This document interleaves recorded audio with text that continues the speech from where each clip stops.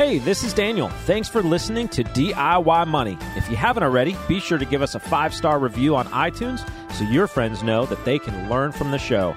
Also, follow us everywhere on social at DIY Money Podcast. If you haven't already, be sure to check out the video on YouTube. We've got some awesome bonus content there. Now, enjoy the show.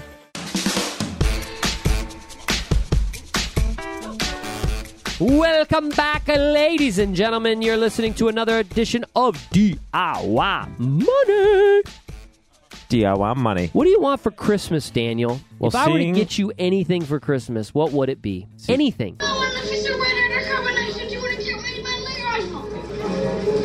You'll shoot your eye out, kid. Christmas is 3 days away now. It is? When this episode drops, yes. Okay. Well, thankfully, I still have time to shop. I'm a fiend for coffee. Fiend for coffee. Good coffee. Good coffee. There you go. Not the work brew. Not the work brew, which I think is good coffee. It's all right. It's all right. Well, you did our coffee taste test. You know how good the stuff I brew is. Yeah, I think we need to do that again, though. I think we need more of the artisan-type coffees to see if you can tell the difference. I mean, we had some pretty big extremes. We did, like, Maxwell House versus, whatever. I brought in, like, 2 that had Ethiopians in them, so it was kind of not a fair test. Okay. We need to have, like, some Honduran with some African with some Indonesian. Isn't Ethiopia in Africa? Yeah, but I'm saying we didn't, like, contrast that with a Central American coffee. Okay, I didn't know where all the 5 boroughs were. I ran the 5 boroughs. Man, what a race. Have Before I talked about or that after you didn't know where they were? During. Interesting. Yeah.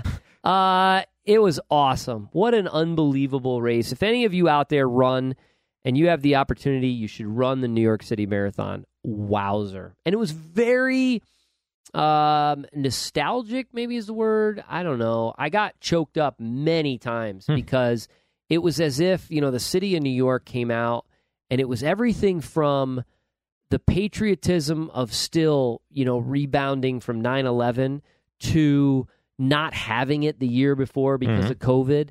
And the weather was gorgeous, and the people were just everywhere.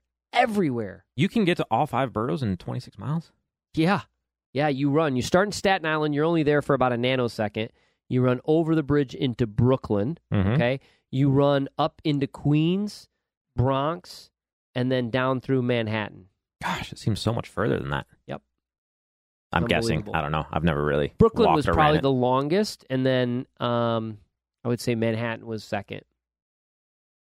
Because Manhattan's really long. Yeah, it's primarily the Central Park aspect. Where did you end? You have Central Manhattan, and then they're all not islands. They're like Queens and the Bronx are up northern Manhattan.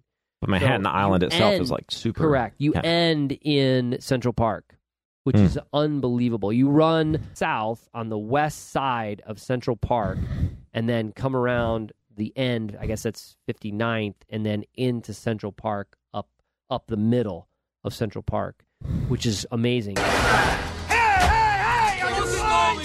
I'm walking here! Get out! But the funny thing about what I did, which I'll never do again, we had a hotel at 38th, and because it was a good value, because that's what we do, they spit you out at 72nd, which is about mid. From the race? Yeah. So you come into Central Park, which is, let's say, 59th, you run up, and then they exit you out 72nd. And my thought was I would walk down to about 59th, and I would catch a cab and then go back, or an Uber or whatever, and get back to the hotel. There were so many people. I ended up, after 26 miles, I ended up walking from 72nd to 38th back to the hotel. That's a long walk after running a marathon. Really? Yeah. What's a New York block in miles? Here we go. It's a long walk, Daniel. Let's just leave it at that. Can we just leave it at that? I don't have my phone. I would Google Let's go to the question, shall we? We've got Savannah from California. Savannah, what do you got? DIY! Hi guys, my name is Savannah and I'm from Los Angeles. I'm 17 and have been lucky enough to have been working for the past couple of years and not pay any expenses, so I'll have anywhere between $20,000 to $25,000 saved by the time I'm 18. I will be attending university in the fall, so my question for you is, should I put all of my money towards paying for school to avoid student loans as much as possible, Or should I put some of it somewhere else, like a Roth IRA or just other accounts that will grow over time, as my first step into the financial world? I'm new to the whole thing and don't understand a lot of it, but most of the financial advice being given isn't geared towards people in my position. I love the podcast and I hope you have a great day. Thank you. Okay, a couple quick caveats. Savannah is now in school because this was sent earlier this year, and she's over 18. So that's important because we would have had to get some whatever thing signed and so on and so forth. So just a couple caveats there. So first of all, Savannah, bravo. I'd be curious to know what you did, right? Because you're already in school and so forth. So this is a little after the fact, so I'm sorry about that. But nonetheless, boy, this is a tough one. My guttural response is just pay for school and come out debt-free, hopefully, or as much as you possibly can. But there's an element of me, I don't know why, but there's an element, maybe it's because if she's going to school and having already saved $20,000 to $25,000, and which means she's an earner and could then, with earned income, participate in a Roth, there's an element of me that says she should take advantage of the Roth at this age and then chunk the remaining balance towards her school so that she doesn't have a significant loan, which is a little bit different than I would normally. Probably normal people would think I would say. But, I mean, her savings ability as a senior in high school before she goes off to college is amazing. Yeah. So her discipline to pay those loans off very quickly is going to be there. I don't see any, and if she was able to sock a few, years of Roth away, that literally could be her whole retirement account by the time she turns 60 years old. I mean, that's massive.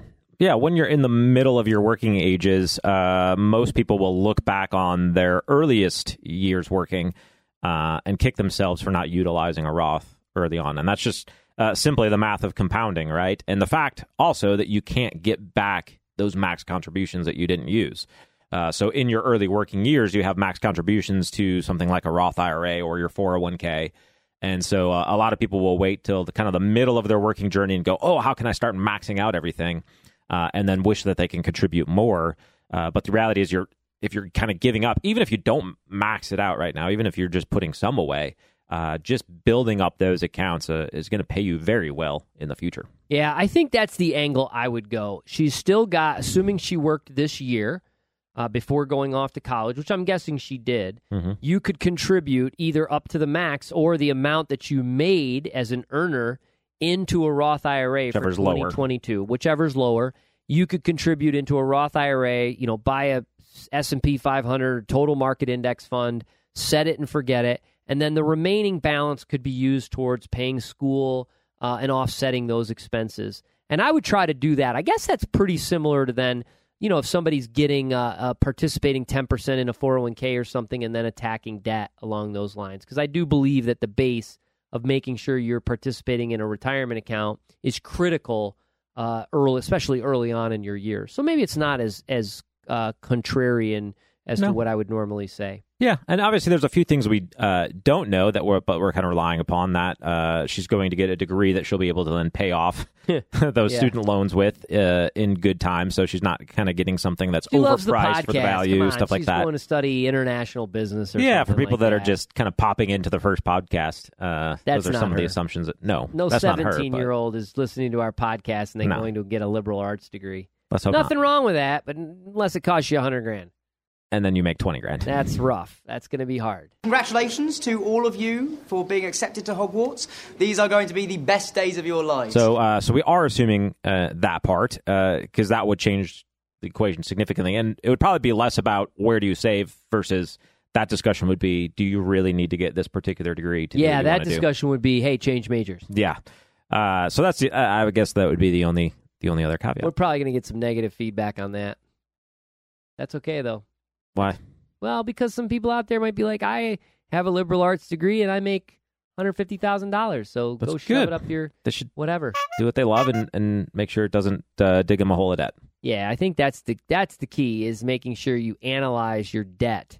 If you're going to get a degree, I'm not opposed to student loans. I think that financing education in our country is one of the great things about our country. I think that's awesome that we have the ability to do that. But like any other calculated financial decision, you have to look at the return on investment.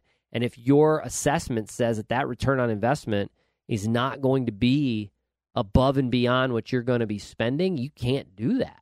Yeah. It's not a wise financial decision. And we've also talked about before when you're on the tail end of that, so you're graduating, you got your degree, you need to get your hustle on to pay those off quickly, because you'll kick yourself if those are hanging over your head for years and years down the road. So if you can continue to live on your student expenses with the parents, whatever it is, and get those paid off, in 2, 3, 4, 5 years after graduating, rather than extending those out forever, you'll do much better in your financial plan while saving for retirement and things like that. We kind of moved right through Bro Talk after you made fun of me for walking 30-some blocks after 26 miles. And so we have just a few minutes that I want to circle back around. I don't know where we're going to be December 20, whatever, when this podcast airs. 22nd. But for the first time in a long time, we've had some volatility in the market. And a lot of our listeners that are investing, maybe new to investing, et cetera, might be seeing these accounts down for the first time in a long time. And as we talk about in the tribe, I really want to encourage people that your trajectory should be long-term. One of the reasons we talk about the basic principles in DIY money, and we really strongly encourage you do not skip a step, is so that when times like this come in the market where there's uncertainty, volatility, it might be scary, and I don't care what the dollar amount is. It's not fun losing money. I'm losing money in the market. When markets go down, I don't like it. I don't care what the amount is. The reality, though, is if you have your emergency fund, you have your fast cash, you have these buckets that you're systematically investing in, and you're not concerned about the short term. You know that in the short to intermediate term, it's going to be volatile. There's going to be down markets. And here's a news flash we haven't seen in years. Guess what? That could happen for a very long time. One of my concerns about this market and participants is people have become conditioned that it'll bounce back in 3 months or 3 weeks, no problem. Maybe that happens. Maybe by the time this airs, we're at new highs and somebody listening going, Quinn, what are you talking about? What are you talking about? But maybe not. Mm-hmm. And it might stay that way for a long time. So follow the steps. Do not skip the steps. If you skip the steps, you're gambling. And if you're gambling, then you're going to be subject to losing money and being overly emotional about it. Don't skip the steps, and know that this is all part of the game. It's all part of the journey. And also know that if you're dollar cost averaging in, you're buying at lower prices. What say you on that, Daniel? Great to buy at lower prices. Great. Excellent. Words of wisdom. I mean, all things considered, I'd rather buy lower than higher. That's right. Stock market's the only place in the world when things go on sale, people don't get excited about it. They freak out. Well, it's because they have some on their books already. Right. Yep. Unlike turkeys, which are on sale now, and I'm pretty excited about it. I think I'm going to buy a couple. So I can do my oven bag roasted turkey. You can have turkey for Christmas? Thanksgiving. Maybe. Maybe I will. It's actually good. Maybe we'll skip the beef Wellington and we'll go to the turkey Wellington. Yeah, not a good idea. Let's wrap this sucker up. Great question, Savannah. We'll send you a $25 Amazon gift card. We really appreciate that. Remember, friends, the secret to wealth is pretty darn simple. Live on less than you make. Invest the rest, even through market volatility, and do so for a very long time. Make it a great one.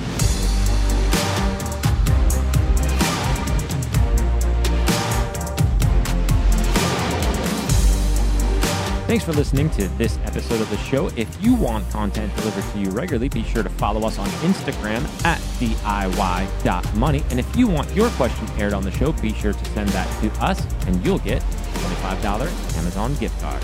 This show is for entertainment and educational purposes only and is not intended as personal financial advice. Before making any financial decision, please do your homework and consult a financial advisor as needed.